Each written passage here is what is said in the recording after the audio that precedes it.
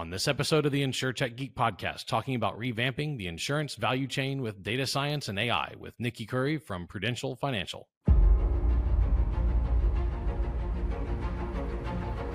The InsurTech Geek podcast, powered by JB Knowledge, is all about technology that's transforming and disrupting the insurance world.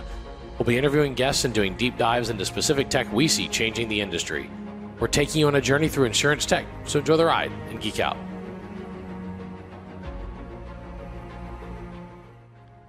And we are back with another episode, another week of the InsurTech Geek podcast. With me, my illustrious co-host, the most interesting man in insurance, Rob Galbraith. Rob, how you doing? Hey, James. Great to see you. Just got back this morning from a weekend in Houston watching the Final Four with my son. It was an early graduation present, and we had a great time. Man, that's great. I wish I could have gone. I actually had an opportunity, had some tickets, and could not take advantage of them. I had too much business and personal travel going on and couldn't make it to Houston, but it looked like it was a great tournament and a great outcome, and congratulations to, I believe, UConn Huskies taking it all home, beating San Diego State.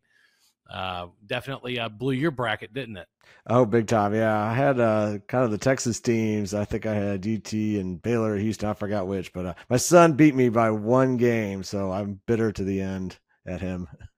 My Texas A&M Aggies didn't make it. My Texas Southern University Tigers, where I'm a regent, they didn't make it, but they did get to host. There being a Houston host city, and they had a host venue, so that was kind of cool too. And we had some great events going on in Houston during the tournament. And currently located in a place where a lot of American basketball players go when things don't exactly work out in the NBA.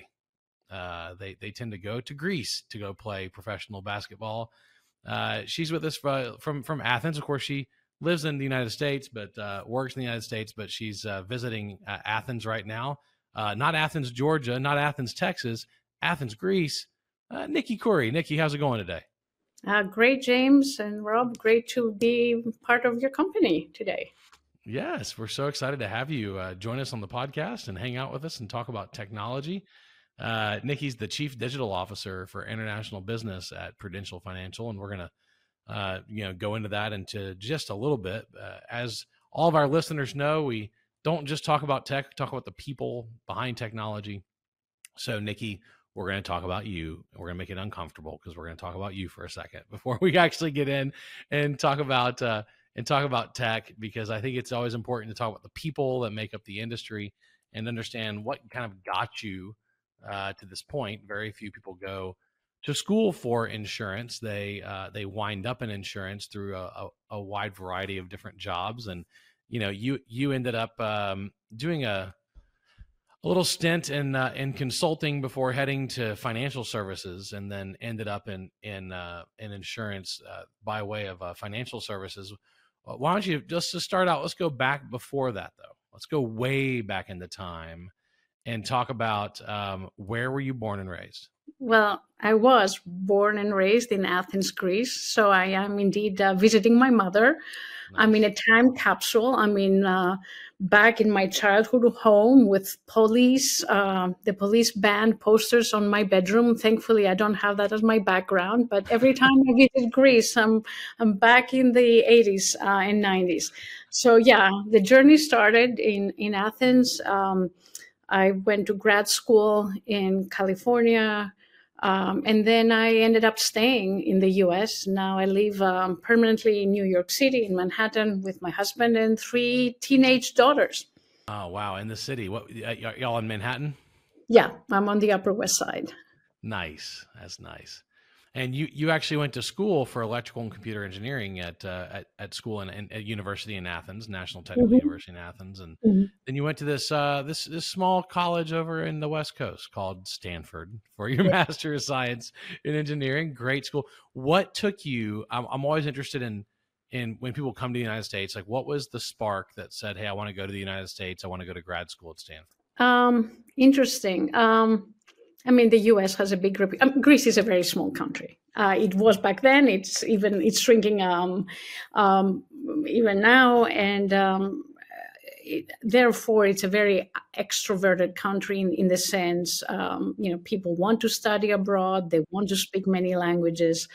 And so the US was always in my plan, being very advanced in technology, which was always my interest. And California, I don't need to explain it to you why California is an attractive, or to anyone really. I am a big fan of California as a geographical location. And definitely, even in the 90s, it was clear to me that this was going to be a place of immense technological innovation and financial stability and a big economy in its own right. So for all these reasons, I picked California and traveled half around the world. And to my surprise, landing in California, the climate, the landscape, very Mediterranean in many ways. So I felt almost cheated flying half around the world to end up where I took off from. I bet, man. That's a fascinating dynamic. I was always interested in Stanford and UC Berkeley growing up because I was born in 1979. I grew up writing code pre-internet, so I wrote a lot about Pascal and Fortran and C, and then it was a Linux and sysadmin, and got into once the internet came out and networking was a thing. I would always see these patents and copyright marks whenever my operating systems would boot up, and so that kind of became my knowledge and fascination of West Coast technical universities. You said something really interesting that this is in decline. Something that I've been just really interested in lately. Elon Musk has been talking about it a lot. It's population collapse. Yes, and he's because the fear mongers in the world talk about, well, we're going to be overpopulated, and they're just flat out wrong. Western Europe, a lot of Eastern Europe, Russia, China, they're all in population decline at this point. The United States is teetering on it right now. Greece, fascinatingly, the United Nations projections for Greece, because Greece peaked population in 2005 at 11.1 million people, and it's currently at 10.3, and it's projected to be 6.3 million people by the year 2100 by the United Nations. Yeah, it's astounding, and I do agree. It's a real issue. I mean, for Greece, definitely, but when you look at some of our big economies, and also countries where Prudential has interests and customers, mainly Japan and China, because these are big economies, any population imbalance will create a much bigger problem to the global economy. So definitely Japan has been plagued by this for years. China is also now, declining. Oh, yeah. And the problem is, who's going to do the jobs, right? The resources, how are we going to feed the planet? I mean, we were talking about the same thing with overpopulation, but it's the same thing. If you don't have young people, right, for the economy to keep moving, and the population is aging and dying, there will be tremendous demographical issues, and the financial, economical issues are rising. I completely agree. This is a big problem. Yeah, it's a big issue. In Japan, I was watching some information recently that 15% of the homes are vacant now because they're in such steep population decline that there's just people die and there's no one there to buy it. No one needs to live there. Yeah. So there's not a housing crisis at all. In fact, I think a lot of the discussion about housing crises in different areas, some of it's, you got to really look at the real data on how much housing is there. In the United States, we have a lot of net influx immigration, which is really keeping our numbers up. But it's an interesting time. And of course, it makes you wonder. There's some huge warning bells in the last week that went off about commercial real estate and the viability of commercial real estate. And even downtown parking. I was reading a series of articles on severely underutilized downtown parking, and then you look at severely underutilized commercial office space, and then you look at where the investments of a lot of the insurance companies are. There's a lot of commercial real estate being held as investments in REITs and other investment instruments by commercial insurers, and you start to wonder, how viable those investments are at this point, because there's going to be a pretty big downturn. So it's a very interesting time. This is not what I wanted to talk about in the podcast, but I think it's something that we've got to keep a close eye on. You ended up after your brief stint after college in consulting, you ended up in financial services at Citi, which is not a small financial institution. What was the initial appeal to being in financial services, and what was your career like there at Citi? Yeah. So in consulting, I specialized, if you will, in financial services and in particular wealth management, both on the strategy side, the business strategy, as well as operations and IT. So a lot of my clients at the time were big private banks and big brokerage houses like Merrill Lynch, JP Morgan, Chase, and Citi. And I was actually recruited by Citi, being their consultant, was recruited from a project to become an employee. So I joined Citi in 2003 and I stayed for 15 years. And I like to say that I've worked in every possible retail business of Citi. I started in the Citi Private Bank. It's a global organization. Then I moved to Smith Barney, the brokerage house prior to the acquisition by Morgan Stanley. Then I worked in the consumer bank of Citi in the branches. And I ended my career at Citi in credit cards. And credit cards is a digital business. It's a high volume business. It's in the forefront in many ways of digital banking and marketing amidst all of the financial services offered by banks in the US. So that gave me the bug, a major bug in digital. I mean, I was always involved with technology, but really that got me very excited. And when I moved to insurance, which admittedly is a little bit behind the banking industry as a whole in terms of digital transformation, it gave me the Citi experience gave me such a great springboard to bring innovation and transformation in the insurance industry. Yeah, it really prepared you well for the focus that you have now. Yeah, absolutely. Yeah. The wealth management, and that was your most, that was one of your stints. It's interesting because wealth management has really transformed a lot as well. Been heavily disrupted by technology, and you spent a good bit of time heading strategy for wealth management, and then you got into the private bank. So you spent a decade dealing with high net worth, ultra high net worth individuals and their tastes and preferences, and that entire space has really, really shifted a lot, right? Correct. Oh, I'm happy you're going there, because I keep telling my insurance colleagues that have decades on me on insurance experience, but I bring a very, I think, experience and perspective from my decade plus long stint in wealth management and in the investments world. So we started talking about California, right, in the 90s. Let me tell you, in the mid 90s, going down 101, one of the main freeways in California between San Francisco and San Jose, holding a very, very big cell phone. And as you can imagine, driving and calling with a very big cell phone, none of your audience should be doing that. But I'm calling a broker to basically buy and sell IBM stock. I mean, imagine, right? And I had to stay on the phone, and it was a friend, it became a friend. But every time you wanted to transact, you actually had to call someone. I mean, you don't have to fast forward many years, but look how this has been completely upended, right? These are commodities. You can transact. You know, the price of transacting has gone down substantially. It's a commodity. But then look at the wealth space, as you said. We had financial advisors that they would, be paid for their expertise in picking stock, right? This is late 90s, early 2000s. Those days are over as well, right? So you have more alignment in compensation. The advisors get an asset-based fee. So they're completely aligned to the best interest of the client. If they advise you well and your assets go up, they do better.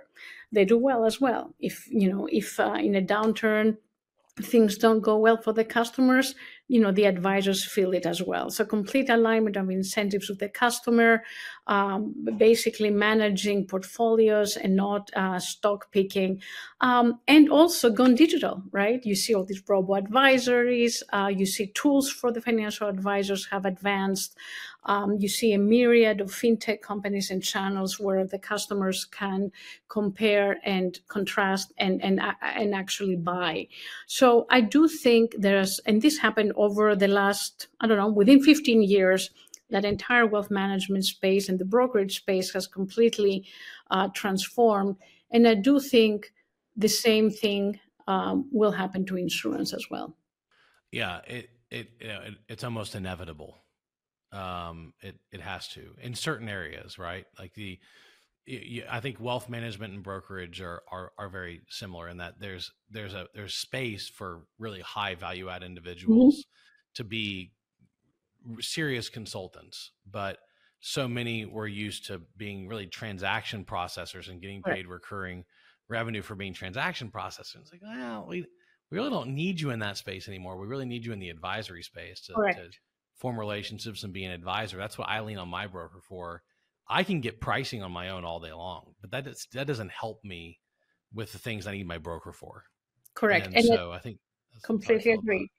And I think you'll see in life insurance, especially in our international markets where I have a lot of experience in, our agents are called life planners.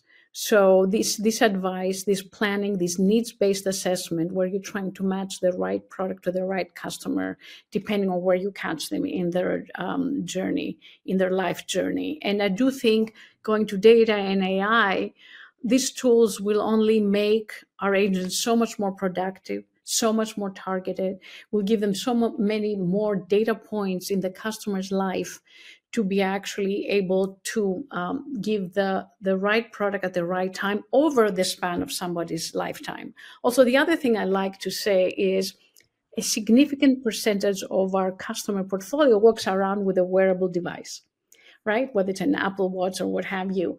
So imagine what kind of leverage we would have and what kind of value we can contribute to the customers in terms of pricing the product, in terms of offering them a wellness service, and we can talk about that as well. If you could get your hand in some of these parameters and really individualize the pricing, the product, the channel, and the ongoing engagement with that customer. Yeah, absolutely. Rob, what are your thoughts here? So, Niki, it's great to hear your wealth of experience. I'll use that as a pun in terms of financial services and how it kind of, you're bringing that to the insurance industry. So really curious, what are some of the key initiatives that you're currently leading in your role at Prudential? Yes, I will give you 3 examples, one from an agent perspective, one from a customer, and one from digital partners. But just overall, let me say that we're currently working on modern, mobile-first, scalable, and personalized customer, agent, and partner experiences, from buying a product from us all the way to service and continuous engagement on our wellness platforms. And this is across our international markets. And we're focusing on revenue growth, and that's important because many times digitization is that people attribute cost saves to digitization, but definitely we're looking on the revenue side of the equation here. So on the agent side, we're working on an end-to-end agent desktop where the agent can use online and offline to provide the prospective customer a needs-based assessment, offer the right product at the right price point, and deliver the policy through rapid underwriting, straight-through processing in a very accelerated way. And this desktop, again, I want to say, not only accelerates the process, but it enables it to be carried out remotely. And it's enriched with data and data science insights to personalize the offering, personalize the price. So that is one set of activities. And we're live in many markets. And we're planning on leveraging the same global chassis for more. Now, the commensurate journey is what the customer sees, whether it's buying from an agent, whether it's completely buying online or in hybrid fashion, agent and online. So we enable buying journeys that for certain products take less time to get the policy certificate than it will take me to answer your question. That's how fast it can be. We enable journeys that can turn from online to offline and vice versa. And we enable wellness journeys that move us from ex post evaluation of a claim, let's say, to ex ante wellness journeys that move us basically managing the physical and mental health of an individual. And that allows us basically to give our customers the insights, the tools, the solutions, the services, the content to lead longer and healthier lives. The third one is around partners.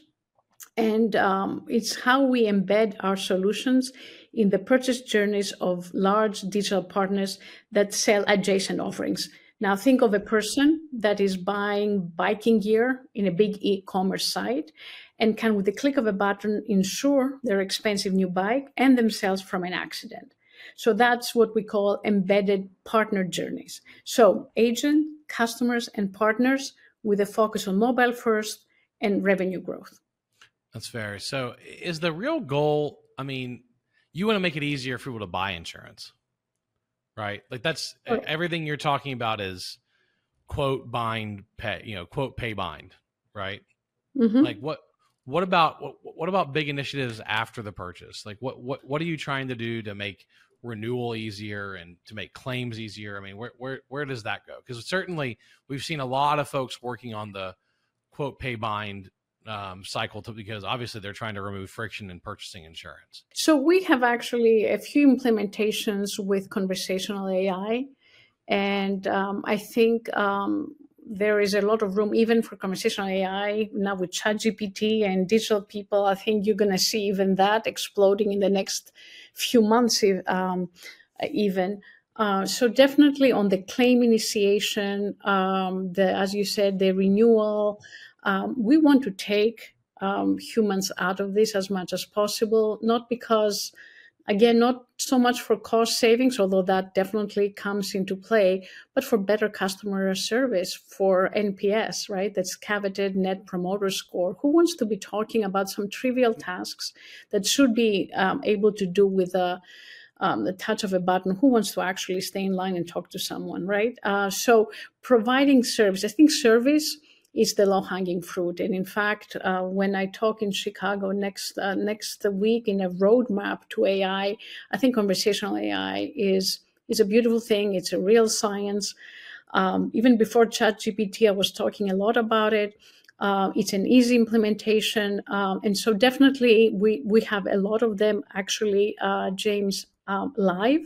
And we're seeing some astounding numbers, and we have them not only for the customers. Some of these conversational AI chatbots, if you will, are available and part of the agent desktop and are available to the agent.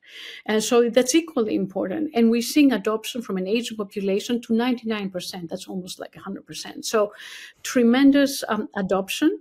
And tremendous satisfaction in terms of the customer NPS. So definitely we're doing a lot of that. Underwriting and managing risk, to your point, is another frontier. And there is work we're doing there. I would say that P&C insurance, it's a lot more advanced in that area. I mean, we hear about how alternate data is used into underwriting for P&C. I think we're going to see in life insurance that also becoming a big thing. As I said before, we have a wellness app. We will be aware, and with the consent of the customer always, we will have to the minute the physical activities, the physical status of a person. So that will enable us to not just underwrite based on similar risk pools, but underwrite individuals. I mean, how powerful is that? So that, I think, is another frontier for insurance companies is how do you use data? How do you use the power of AI to get into the insurance underwriting of an individual? I read somewhere that ChatGPT, their knowledge is based on 175 billion data parameters. Yeah. I mean, can you imagine even if I had a subset of the wellness data of a customer or their interactions with us or their stated preferences with us, can you imagine how much better service, better product targeting we can offer them? Yeah, pretty substantial. When you're looking at the ability to process that many data points, that's what's so exciting in general about big data and applying machine learning to big data, and then what ChatGPT is doing, which is yet another subset of AI that is learning how to interact with us, and it's learning how to learn. It can factor in so many more data points than we could possibly, do manually program. And you and I both have an educational legacy in programming and computer science, and we know how challenging it is to program every potential outcome. And the thought of a machine that can learn on its own, so it doesn't have to be programmed for a potential outcome, introduces a lot of really interesting options for us when interacting with humans. Absolutely. Yeah, I remember like the insurance conferences I went to like 5 years ago, and people were talking about chatbots and text, but it was literally, Niki, it was straight up like an ANSI text terminal, like pick option 1, 2, 3, 4, or 5. Like that. I'm like, I was going up to them going, do you realize like in 1991 we were writing the exact same thing with GW Basic and a text terminal interface? Like, you haven't actually created a chatbot. You went back in time to text-based interfaces where you have to pick menu items. But the big leap was definitively, I think, that of course ignited the world's imagination, is when you have ChatGPT and you can ask it any question without any form structure, right? At all. I think that the challenging thing I have currently with chatbots for user interfaces is they can be convincingly wrong. Yes. And that's the challenge, is like they'll provide the wrong information and they'll be very convincing about how they provide it. And so that's the hang up I've got right now, is I want to see accuracy definitely driven up. But I love the thought process. And it will improve, right? I mean, for all of us that have seen all these cycles of technology, we know that early adopters will have to help refine the solutions and put the boundaries of the solutions, improve the solutions, put some regulatory discipline around it. Absolutely. But I do think the change is here. And when I was at Reuters in Chicago again last June, we were still talking about conversational AI, but it was much more subdued than I think it will be next week. I think next week there will be fire. And this is in less than a year. Things will change very, very fast from here. Talking about ChatGPT, I was in some labs. We're routinely with my team. We go down Silicon Alley and Valley. So we're up and down New York, talking to labs and seeing what even the big companies are doing. And there are now digital people in the equation. So James, to your point, not only it can be very convincing, but you can put a digital person along with ChatGPT, and it can be delivered by a person that reads your facial, reactions to what it says, and it can adjust its facial characteristics and show empathy. Or adjust what it's saying and the way it's delivering it to you. And again, this is not science fiction. This is not a brave new world. There are companies, big companies, that are actually leveraging this technology. Now, insurance traditionally, historically, has been much more conservative. It's the line of business we're in. So for some of these things, we'll watch and wait and before we experiment. But conversational AI, I think it's, as you said, past the point of experimentation. I think the companies that are not investing in it have a lot of catch up to do already.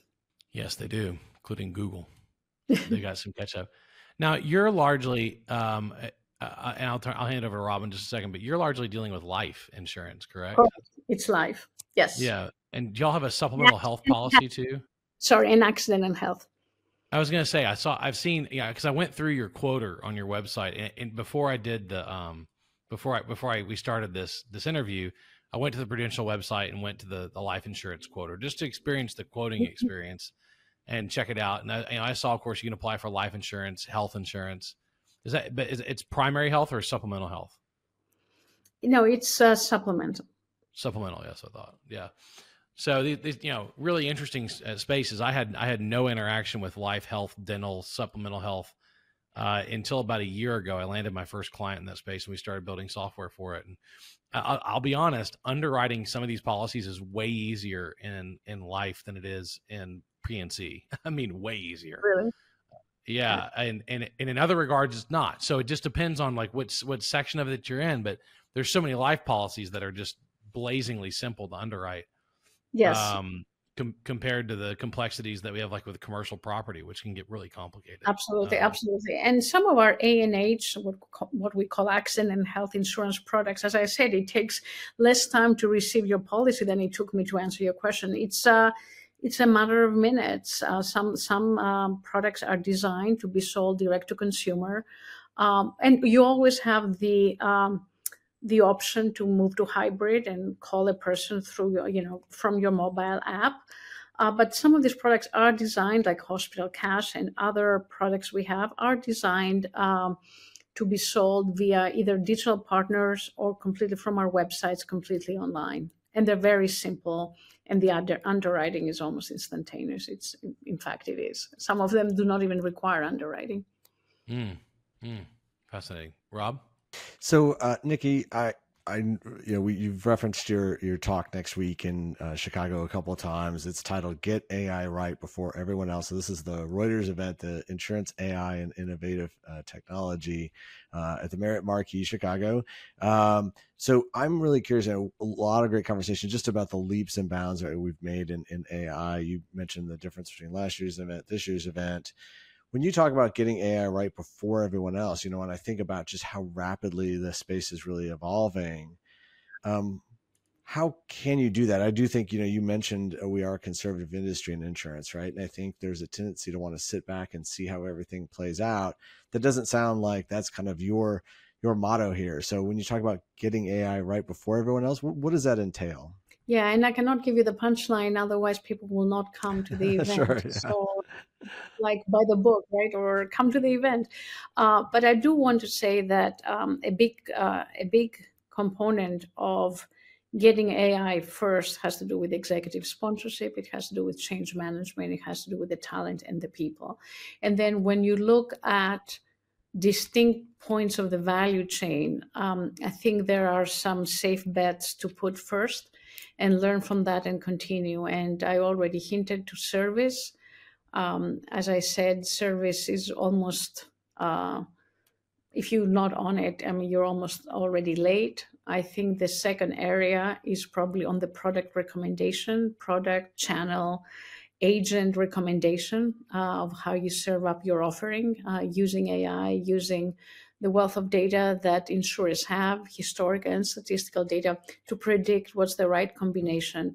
And it's more than just acquisition, right, and making money for the company. It's also to have increasing the customer lifetime value, but really giving them something they need and something they will use.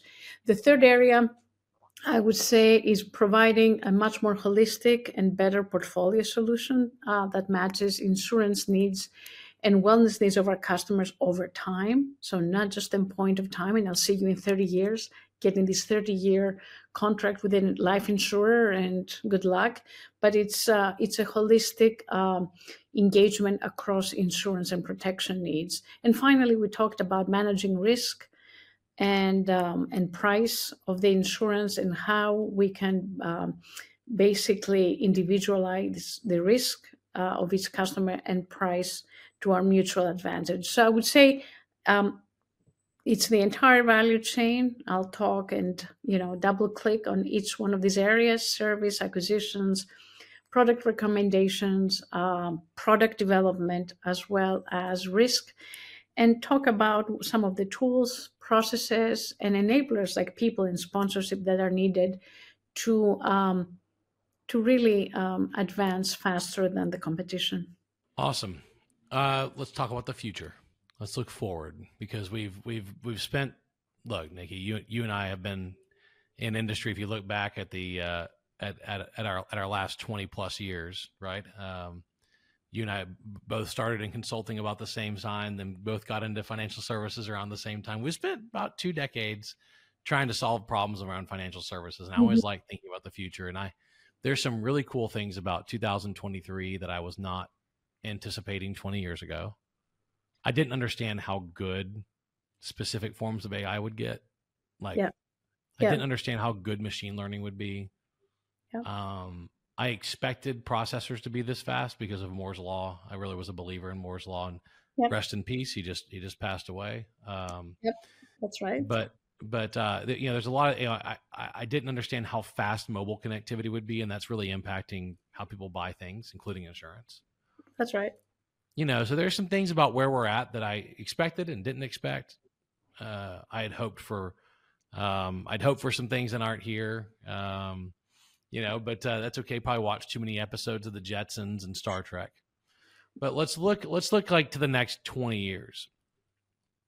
Give me a prediction or something you kind of just have a gut feel on that's going to be a big thing in the next 5, 10, 15, 20 years as we move forward in insurance. Like, you've got to spend as much time as I do probably just thinking about what it's going to look like. Yeah, but no, that's a very interesting question. Now you're asking somebody that's like you guys, we're in an industry where in the last 300 years, there really hasn't been that much innovation, right? If you think about it, really, we used to underwrite based on age since the 1600s. Then somebody figured, oh, women, live longer, and that was in the 40s. And then they're like, okay, let's add gender. And then with the advent of HIV and AIDS in the 80s, that's when basically blood tests were standardized. So you see that this has been a long time coming. But that's why I'm saying the next 5 to 10 years will be much more exciting than the last 300 years. So listen, I don't know where it's going to be in 50 years. I don't even know where humanity will be in 50 years. Ask Elon Musk about that. I'm sure he knows. But I'll tell you population. That we're going to die. We're going to be on Mars. You and I will be on Mars. We'll be permanently frozen to stay young. And but I would say definitely, I think there's no reason why protection needs of a customer cannot be looked at holistically. I don't think there's any reason that I need to go to separate people and think about separate products to insure myself when I'm 27 for a car, a house, what have you, versus when I have a child, versus when I, buy a second home, versus when I have a third and fourth child, or versus when I'm looking at retirement. I think the financial needs, if I were to extrapolate, not just the protection needs, we will have the tools, and let's hope we have the appetite to look at them holistically and dynamically and price them accordingly. So maybe that's not where I think it will be. That's where I would like it to be, because that's in the best interest of the customer. So definitely that. And then in terms of the distribution, a lot of people say insurance is bought, not sold. Then you have the other school of thought. It's sold, not bought. And then I was going to say that's, yeah. Yes.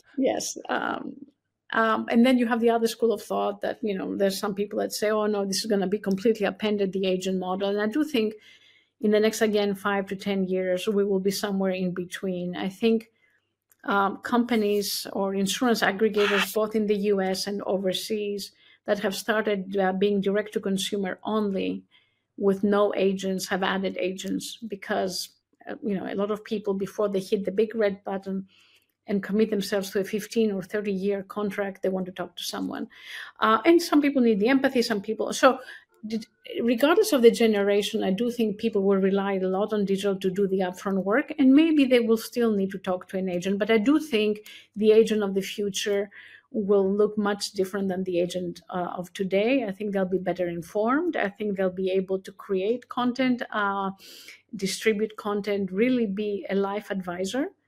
And I do think, and here I may differ with some of my colleagues, I do think that gone are the days where people would have, and COVID taught us that you don't have to travel in a congested, and because I work overseas, in a congested Jakarta or congested Sao Paulo to meet your customer with an iPad in a Starbucks to sell them something, right? I think there will be tools to be doing this remotely and have the agent in the mix. Awesome.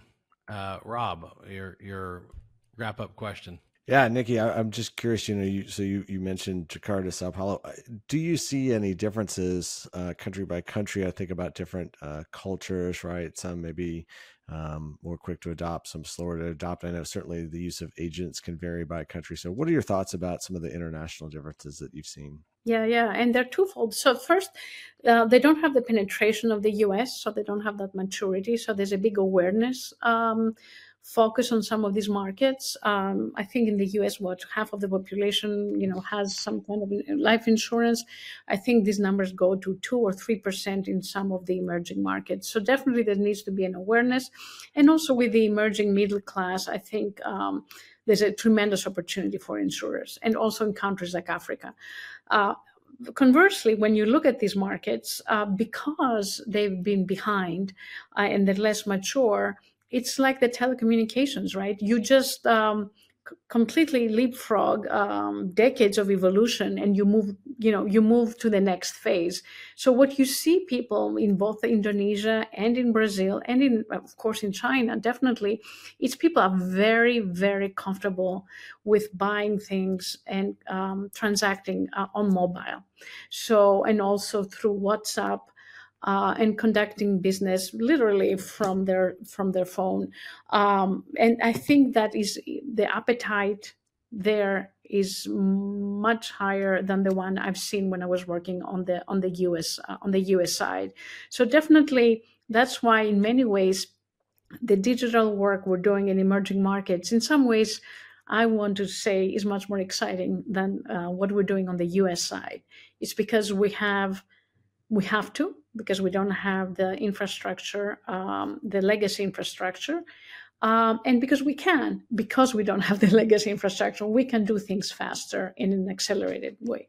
Awesome, great. Well, it's been a good discussion, and I'm looking forward to seeing you in Chicago. Now, this show will air after the Chicago event, Okay. but I am I believe. I'll have to double check on the air date, but I'm looking forward to being in Chicago and talking tech with you at the Reuters event. Always good to have a discussion around technology and its future, and deal with some of the bigger social issue discussions that we have to talk about, like, hey, population collapse. Okay, What right. happens if there's less people and fewer policyholders? Hey, here's a wild one. What if we really crack the nut on longevity and people live to 130? What does that do for life insurance companies? That's why we're pivoting to wellness. Yeah, like it's a big hot mess, right? I mean, you gotta really think about what happens when it changes the dynamic, right?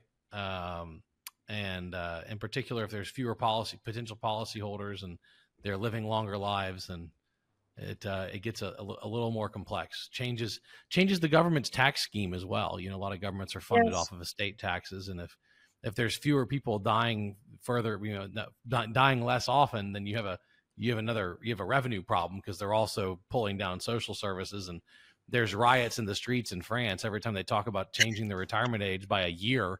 I'm like, by a year, y'all need to change it by like 10 years. I mean, France is insolvent a decade from now with their, well, they're insolvent right now, but they're really insolvent a decade from now with their pension plan, unless they institute dramatic reforms they have no interest in instituting as a population. Greece is not much better, right? I mean, if you so much as whisper a hint at changing the pension system, I think it's like fire and riots for like the next month, right? Yeah. I think you also see in countries like China, and that's also from, I think, comes from tradition into taking care of the elderly. But you see cases which completely dumbfounded me, of young people taking life insurance on themselves, so that if they pass or something happens to them, the insurance can take care of the parents. You say that to somebody in the US and they have no idea what you're talking about. So, but that's another, what you're going to see. You're going to see financial instruments being reimagined to work for the new needs of the customers. And you're going to see people hopefully be in good shape to work longer. Yeah. It's a big shift. There's a lot of big shifts uncomfortable ones coming up that we're going to have to deal with at some point. So it's good. It's exciting, James. I mean, that's the other thing. I mean, the fact, in many ways, we started working in the 90s. We're ahead of our time, right? We all studied the right things. And a lot of this innovation now is based, and you said it, on innovations done not just in the 80s and 90s, but innovations that going back to the Bell Labs, right? In the 40s, think of the microprocessor, think of how the memory capacity we have. Like we're consuming more memory now than the Apollo, right? Apollo spaceship that went back and to the moon and back. So a lot of the innovation right now is based on things we've seen and done before. So in many ways, we were ahead of our time. And what a privilege, right, to be sitting here in 2023 and seeing AI and the leaps and bounds and the potential it has. I wish I had a second lifetime to see where this goes. I think it's going to be exciting. And I think overall, despite the pitfalls and the mistakes and the fear and the letters by people that know better than me, cautioning, I think, yes, with caution, we will be in here for a lot of good things happening. Think of equity between people, medicine, health overall, education. There's a lot of good to be done first, and we will balance the risks. Awesome. Well, Rob, any closing comments? No, I think a great conversation, Niki. I think, a couple of my key takeaways. Number one, like, you can improve the customer experience and reduce expenses at the same time. And I think in the past, we've always thought about, well, if I'm cutting expenses, I'm necessarily pulling back, right, on the quality of my customer service. And I think you can have your cake and eat it too with AI, with the way that you discussed. And then talking about innovation, particularly in developing countries, right, where you don't have the structure of maybe regulation. We're very product-focused regulation rather than customer-focused regulation here in the States and in Western Europe. And other countries, you don't necessarily have that. You have the ability to shape the regulatory environment, start from scratch rather than have legacy systems, and then really innovate maybe in a way that you're kind of doing reverse iteration, right? You're actually not taking the innovation in the developed world and moving it to the developing world, but vice versa. So anyway, a lot of food for thought. Thank you so much for being with us today, Niki. Thank you. Great. And thanks all you listeners out there in listener land for joining us. It's always good to talk about tech with you. And thanks for listening in today for this episode of the InsurTech Geek podcast. We will see you next time. The InsurTech Geek podcast, powered by JB Knowledge, jbknowledge.com. It's all about technology that's transforming and disrupting the insurance world. I've been your host, James Benham. That's jamesbenham.com, with co-host Rob Galbraith at endofinsurance.com. Thanks to Jim Greenlee, our podcast producer, and thank you for joining us today. Look forward to talking with you soon. We're taking you on a journey through insurance tech, so enjoy the ride and geek out.